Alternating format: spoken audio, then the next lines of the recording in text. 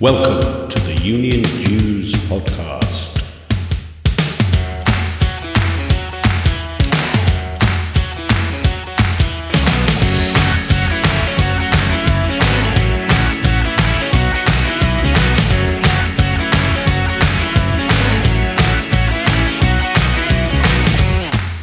The UK's only all things union show, produced for your downloadable digital delight and appreciation.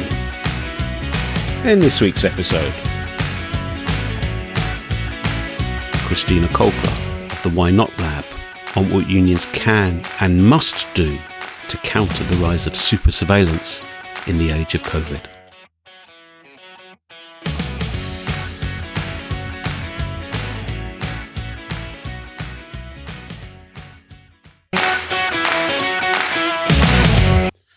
Hello. You're very welcome to Union Jews, the UK's only all things union podcast. I'm Simon Sapper, and in this episode, we're going to be taking a deep dive into the world of digital information. Very necessary as more and more of us are working in ways that means what we do can be surveyed, monitored remotely, and sometimes a bit anxiously, I suppose. I'll be talking to Christina Kolclough, who's the director of the Why Not Agency, a global expert on the way in which unions can interface with data and make it work for us and with us rather than against us. That's coming up in just a moment. But first, a few bits and pieces that's caught my eye as they've moved across my desk in the past few days. The government has set up a trade union advisory group. Trade union advisory group set up by the government. Not that you notice, not much in the news about it, eclipsed by more important things, no doubt, but an important step forward, you could say. Now, the group's been established to meet the requirements of the Department for International Trade's external engagement trade policy, clearly important as we move out of the EU. The members announced so far are Francis O'Grady, General Secretary of the TUC, of course, Mike Clancy, General Secretary of Prospect, Mick Cash, General Secretary of the National Union of Rail, Maritime and Transport Workers, RMT, and an interesting addition, David Wrigley, who's Deputy Chair of the British Medical Association, of course, the union for doctors, but not TUC affiliated. Now, coming so far, so good. It's at least half a loaf, and that's better than no loaf at all. But as the TUC made clear in their response, well, that's a step in the right direction. The government has so far excluded unions from the trade advisory groups which are consulted on the sectoral impacts of trade talks. Those groups still consist of 100% business representatives. And therefore, while, as I say, it's welcome, I'm absolutely with the TUC in noting that this is not a substitute for proper engagement involving unions and employers around the same table at the same time on the same terms. Watch this space, I think. Regular listeners to the podcast will remember the story that we covered some episodes ago about NUJ members at Bullivant Media. Now, Bullivant Media operates in the Midlands, provides a number of kind of free sheet newspapers across the towns and cities, such as Coventry, Leamington Spa, Rugby, Stratford, and so on. And the members there were very concerned that since COVID, there'd been a real kind of assault on their terms and conditions, redundancies being planned without what the union thought was proper or appropriate consultation, editorial work going out to people who have no editorial experience, and so on and so forth. So they took strike action, and it was very effective. And it was very effective in the sense that they had 100% support for it. Also, it was effective because management opened up the door to negotiations, and there's now been a deal worked out, and everyone is reasonably satisfied with what's happened. The NUJ chapel at Bullivant said that they'd secured agreement on working practices, and they'd been provided with details of the company's editorial structure for the months ahead. They also put on record their thanks to the directors of Bullivant Media for the open and engaging way they approached discussions once meeting began. And as the NUJ said, by listening to each other, we've been able to secure a positive and welcome agreement. There's power in a union. Now, here's another follow-up on a story we covered in an earlier episode of Union Jews. You'll recall that British Airways proposed to fire all their staff, rehire the ones they wanted to keep, but offer them new jobs on the basis of a much lower rate of pay. Well, BA aren't the only employer in this sector who had that idea. London Airport Heathrow, the airport itself, made a similar decision with regards to its employees, and The Unite members there have been unable to change them through negotiation so far. So we're in the middle of an industrial action ballot, and you can absolutely understand why the union reckons that its members could lose up to 25% of their pay, about £8,000 a year. But they've come up with a counter proposal. Now, how about this? What Unite are saying is, look, our members will give back their £700 each bonus that they received pre-pandemic. But to make sure it's all fair and square, we'd like everyone to give back the bonuses they've received, which includes the £560,000 the chief exec received, and includes the 100 million or so in shareholder dividends that were paid out. And the union is saying, look, if you put all this into a pot and divide it up fairly and equitably, you would have your restructuring, but actually you would also make sure that people who kept their jobs would have no reduction in their pay. Not surprisingly, the company have refused to pick up this offer, and I don't suppose really anyone expected they would, but full marks to the union for showing very, very graphically that we're not all in this together. Some people have it much worse than others. So good luck to Unite in pursuing that one. I hope you get a change of heart from the employer.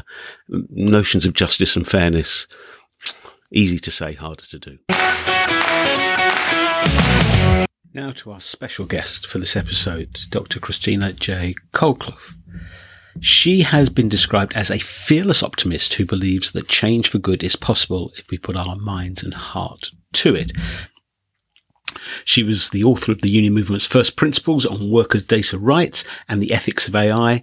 And it's amazing, but she's clocked up over 100 speeches in the last 3 years.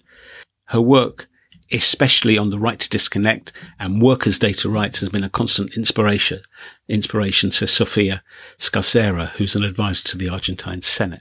Our own John Wood, digital manager at the TUC, says that Christina is a great ally for the international trade union movement in changing times. She's an essential follow for anyone interested in understanding and dealing with the impact of transformative change on the world of work. And Ruman Chowdhury, global lead responsible for AI in Accenture, says that Christina is a thinker and a doer in the field of responsible AI. She draws from her vast and unique expertise working with frontline employees who would be impacted by AI and automation to provide actionable insights. Finally, Arvid Harin, who's General Secretary of the Finance Services Union in Sweden, says that Christina is also a very talented speaker who can inspire many an audience with her eloquence and natural charisma. Well, no pressure then, Christina, but I was delighted to welcome her to the Union Jews podcast. I'm sure you'll be interested and captivated by what she has to say. Christina Colclough, director, creator of the Why Not Lab. Yeah. Welcome to the Union Jews podcast. Really good to see you. And good to see you, Simon. It's been a while. It's been a while. Thank you so much for giving up the time to come and share your thoughts and views with our listeners. Workers' rights and digital work and COVID. I mean, that's quite a heady cocktail, isn't it? Well, it is, certainly. And I think in a way it's waking us up to some of the processes that were happening before COVID. So this new super surveillance of workers, the new digital tools that are coming in that are being used by companies. And then came COVID, and that has accelerated the use of surveillance tools by companies, but also people's awareness that, what's going on here with all of this data, all of these tools? It's potentially quite a dark cloud, isn't it, in terms of an overbearing surveillance regime. But the silver lining is that people are more aware of data, more aware of the potential to be watched and monitored, and especially especially if they're working at home, it's a more kind of intrusive feel to it. What do you think unions should be concerned about in this mix? What's the union agenda? Well, I think so, several really, and some really, really important ones, and I hope that the current trend we can see that more unions are getting involved, that will grow very quickly. But there's one thing, yes, people are aware that something is amiss, that I'm being monitored at home, and can they see my furniture or my children or my husband walking past me or whatever. But linking that to this whole data extraction, that we're doing every time we have our smartphones in our pockets and go for a walk, Google knows where we are. Google also knows where we're not. They know if we ever go to the gym or not. And all of this information is being used, right? So I think unions, to answer your question, unions, number one, have to really start building their members' awareness to this whole thing called data. Or as I usually say, what's all this about data, right? We need to understand what this digital world of ours, convenient as it is also turning us into an object, turning us into these numerous profiles. So that's one thing. And then secondly, about this working from home being monitored, but also workers on the front line monitored as they are. Unions should really start questioning, not only in Europe, where we have the General Data Protection Regulation, the world's best data protection regulation, but elsewhere. So what rights do we actually have to challenge this data that's being mined on us, to know about it, to understand these profiles, to block them, to edit them, and so on? So, we have to ask, are the rights that we have in Europe in the GDPR, are they good enough? And my answer to that is no. Some of them are, and unions must start using the rights they have. But there's far more that need to be negotiated in collective agreements and or through political lobbying, through law. Yeah, well, the whole question of enforceability is a really difficult one for unions, especially with union density not being as high in most of Europe and certainly not in the UK as it was. So if we can see what the union agenda is, how do we move from recognizing that agenda to actually gaining influence and sort of putting it into practice? Well, number one, capacity build, capacity build, capacity build. Unions really have to recognize that they internally, so the secretariats, the offices, the staff, they need to raise their awareness, their knowledge of these systems. What is an algorithm? What is AI? What is data? What are the legal protections we have? How can we use them? That's one thing. Leadership, union leaders, they need to be able to think sort of digital into everything they do. So into their campaigning, their messaging, but also, of course, their political advocacy. So capacity build, number one, also of the members, so that the shop stewards, the staff reps out there in the companies, that they start asking these necessary questions to management, sort of, hey, what algorithmic systems do we have in place here? Have you done a data protection impact assessment? If you have, why have you not included us? We want to be involved. Have you checked for bias and discrimination? So we really need to capacity build on all of these things, right? And then we have to safeguard what is actually the core of the union movement, solidarity. Solidarity to all groups of workers. So we don't end up in this digital-driven world of the optimal worker, where we're measured, each and every one of us, against the digital norm, the perfect worker. So the solidarity, again, awaken that in a digital context. The messaging is all, isn't it? Because, I'd forgotten, and this is really my bad. I'd forgotten about the data protection impact assessments that are part of the GDPR. Even if you've got the most superficial of representation, a works council or a staff forum or whatever, if you say to the employer, where's the impact assessment? Yeah. Why haven't you shared it with us? Yeah. What have you done to counter bias and exploitation? I imagine 99 employers out of 100 would go, whoa, and be rocked back on their heels. It would be a tremendous, it's picking up a tool that's there and lying on the ground. Exactly. It's this curious thing that actually the people who get it most of all are the digital natives, the younger people who now constitute the majority of the workforce, but the leadership decisions are taken by people who are one or two generations older than that and therefore may not see things in the same way. Well, that's one thing, but also, let's face it, so an impact assessment, you have to assess for risks, of course.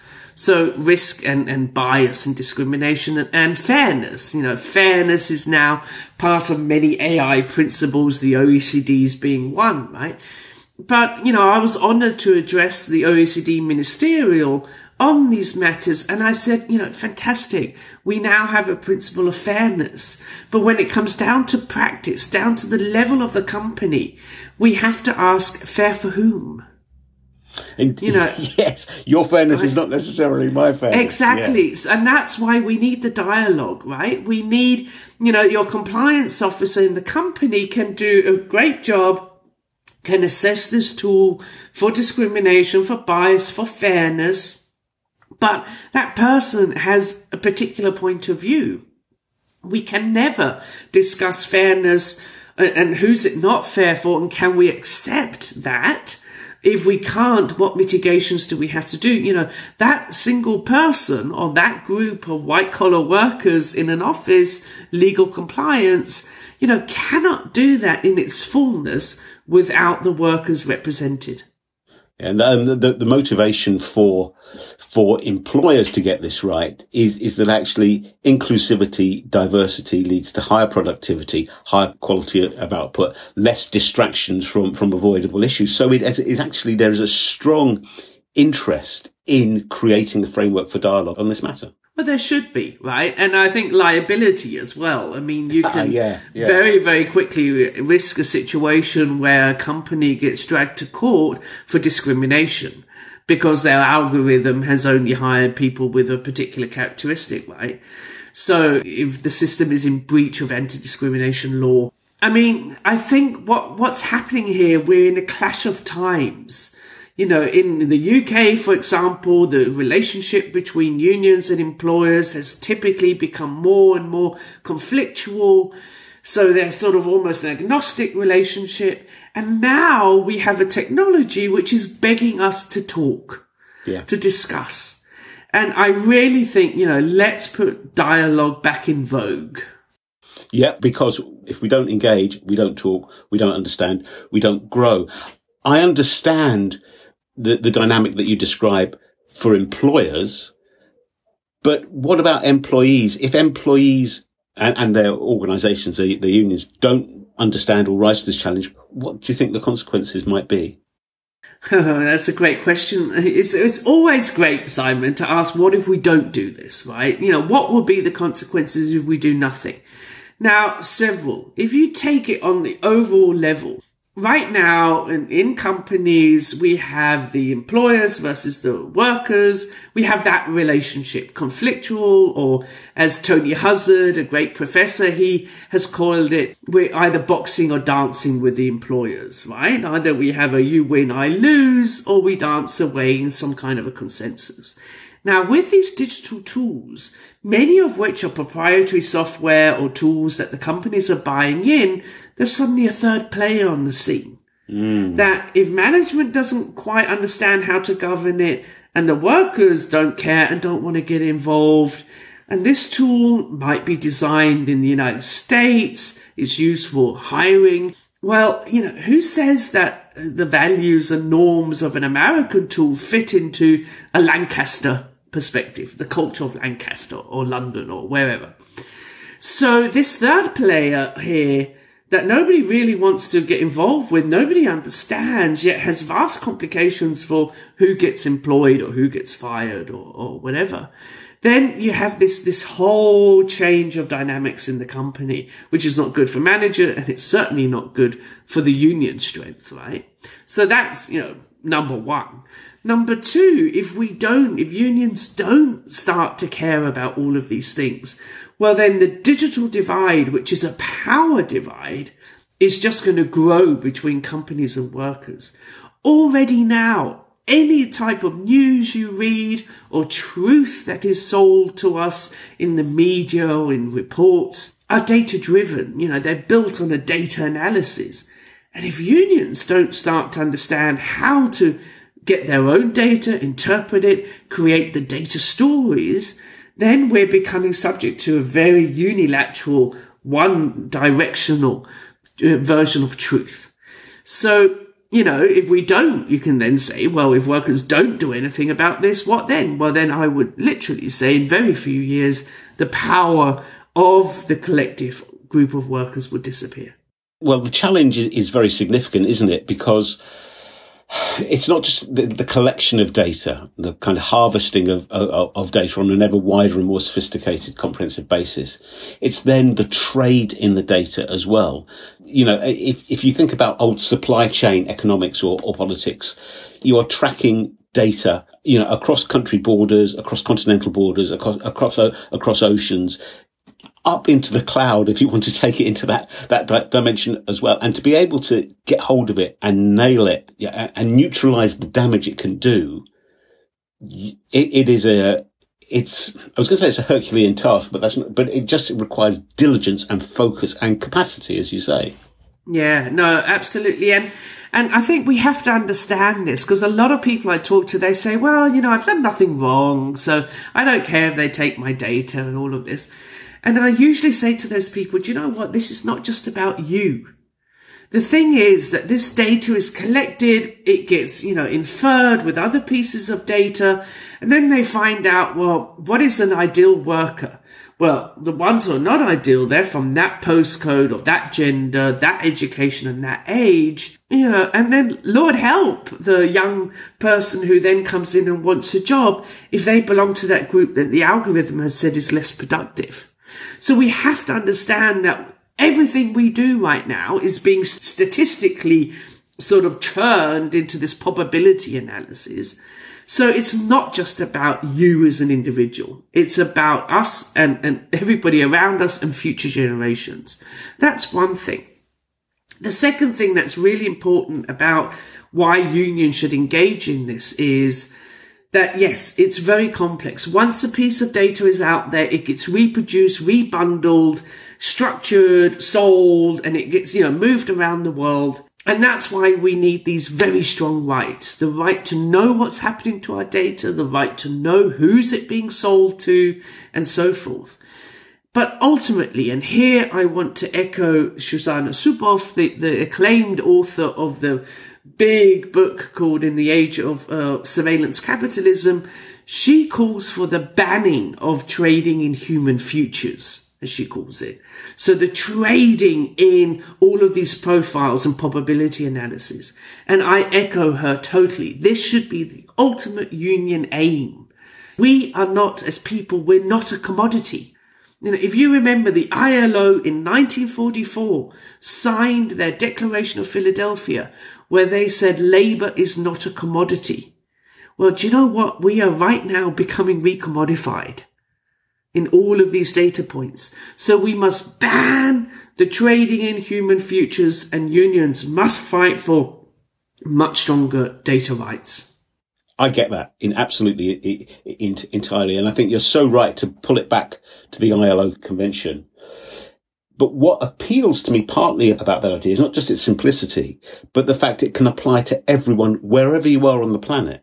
And therefore, in terms of a global rallying call, it has quite some traction. What are the prospects, do you think, of global trade union organizations being able to collaborate and meet the challenge in that way? It would be excellent if the global unions sat down and said, right, we need a strong, uniform voice on this, uniform demands.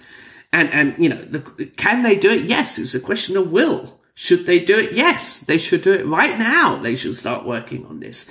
But they should also hold the ILO accountable to their own declaration. You know, I would love the ILO, there should be a new convention on workers' data rights, or on this banning of trade in human futures.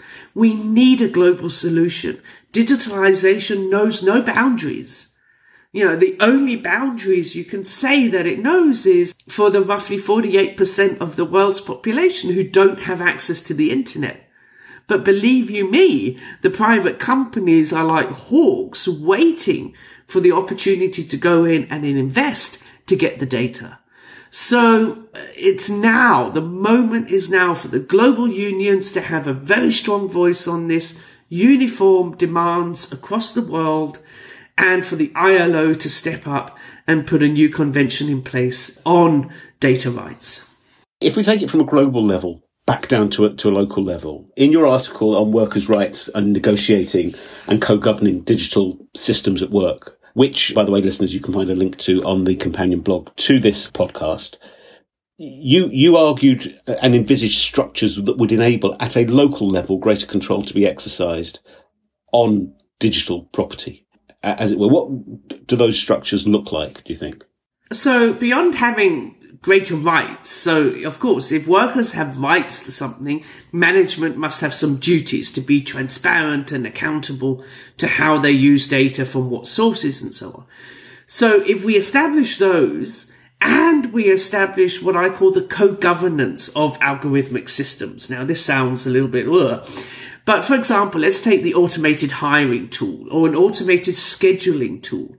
Where should the home workers, the home care workers, which clients should they go to when?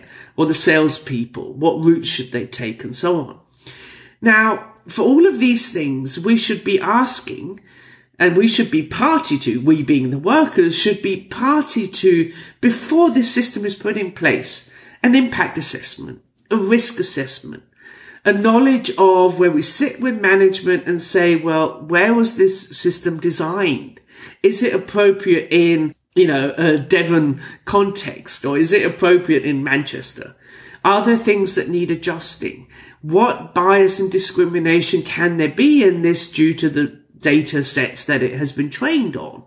What is its intended purpose? Okay, so we evaluate that, we log it, we find out, okay, we are prepared to take the risk of this discrimination because it's for the greater purpose, whatever.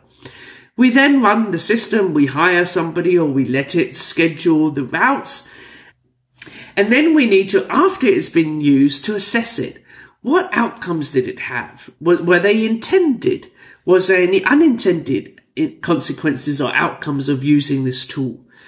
If so, were they discriminative? For example, Amazon had to remove their own automated hiring system because it had been trained on the hiring that was before, and then it only hired men.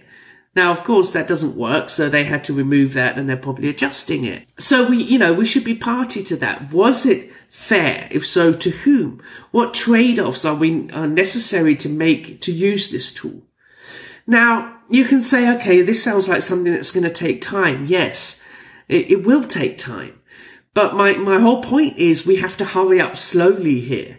Whilst these tools can actually remove the discrimination and bias of a manager, they can, make it more fair. They don't necessarily do so, by themselves. We have to govern them, and workers have to be party to that.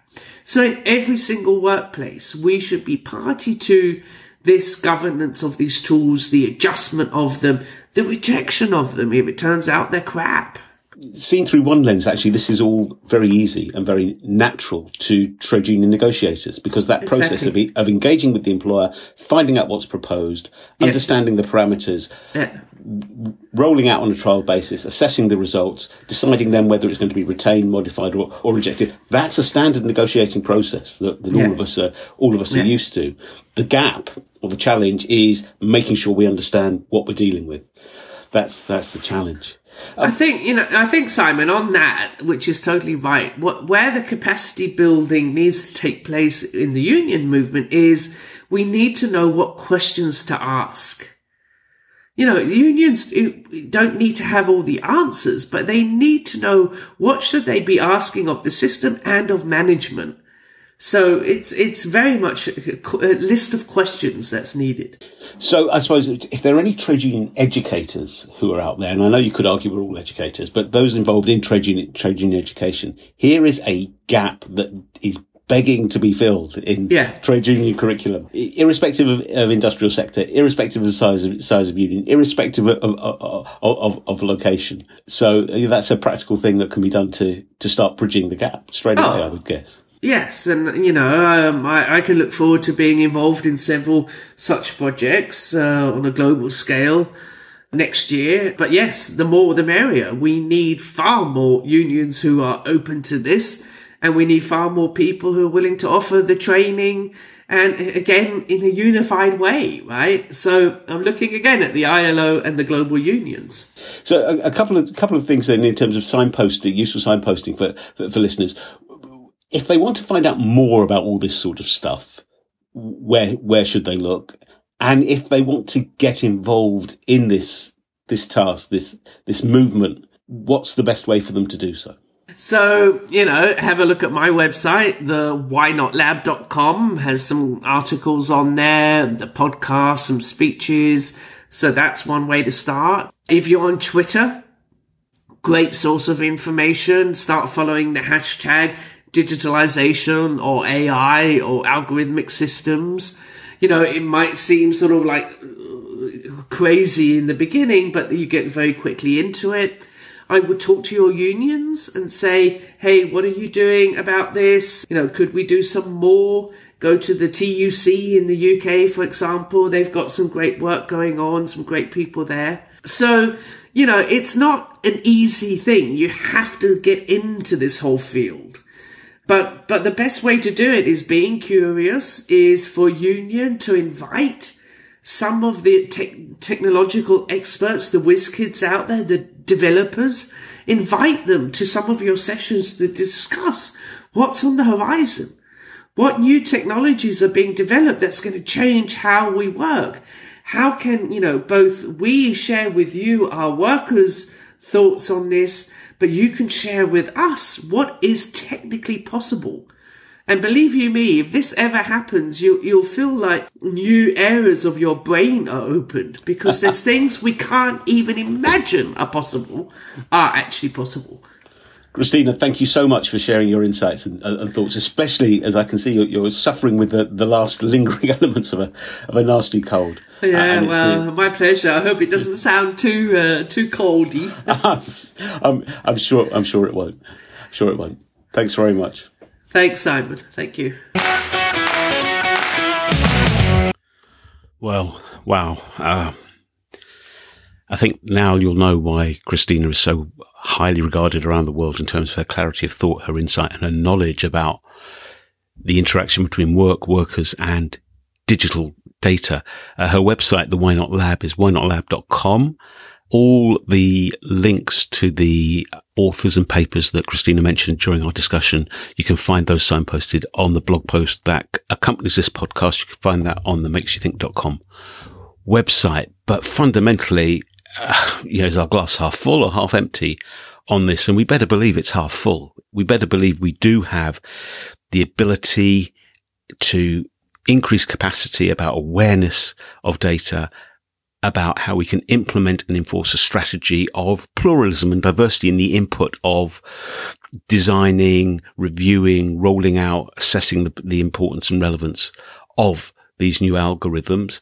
And it's right to try and move the question of a ban on the trade in human futures, as Christina described it, into the mainstream, and to have it as part of our negotiating agenda, part of a political agenda as well, because the alternative, the glass half empty view, is we're too busy firefighting. We can't see above the horizon. We don't recognize the importance. And we have algorithms that are traded across national boundaries that are inaccessible. We can't influence them. There are notions of the perfect worker. And in the algorithm that determines what the perfect worker is, you can bet your life it will be that any involvement in collective voice or trade unions won't be a tick in the box. Scary stuff. But the future is kind of in our hands, isn't it? The future is in our hands in terms of making sure that we get a good outcome from this rather than a bad outcome. And if you want to read across to the fact that these ideas are not particularly new, just pick up a book called Brave New World by Aldous Huxley. Well, that's just about it for this episode. I don't want to leave you feeling gloomy and depressed and worried about the future. So let me leave you with two particular thoughts. The first is that if you go to labourradionetwork.org, that's Labour without the U, because they're based in the States, you will find a portal to over 70 trade union related podcasts, of which Union Jews is one. It shows the breadth and the depth, the intelligence, the commitment of the labour movement.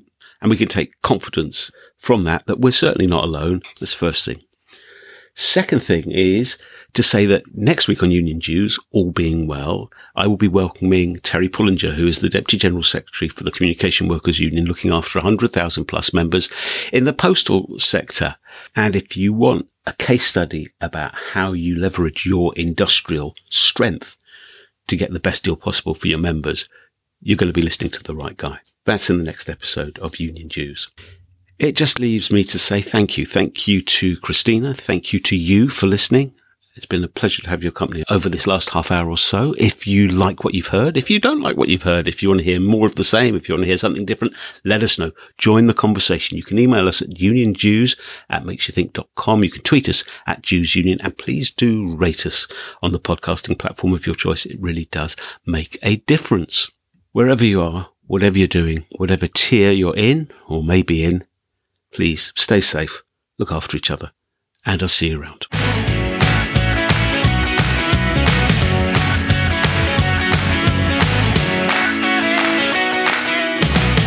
The Union Dues podcast is presented by me, Simon Sapper. It is a Makes You Think production.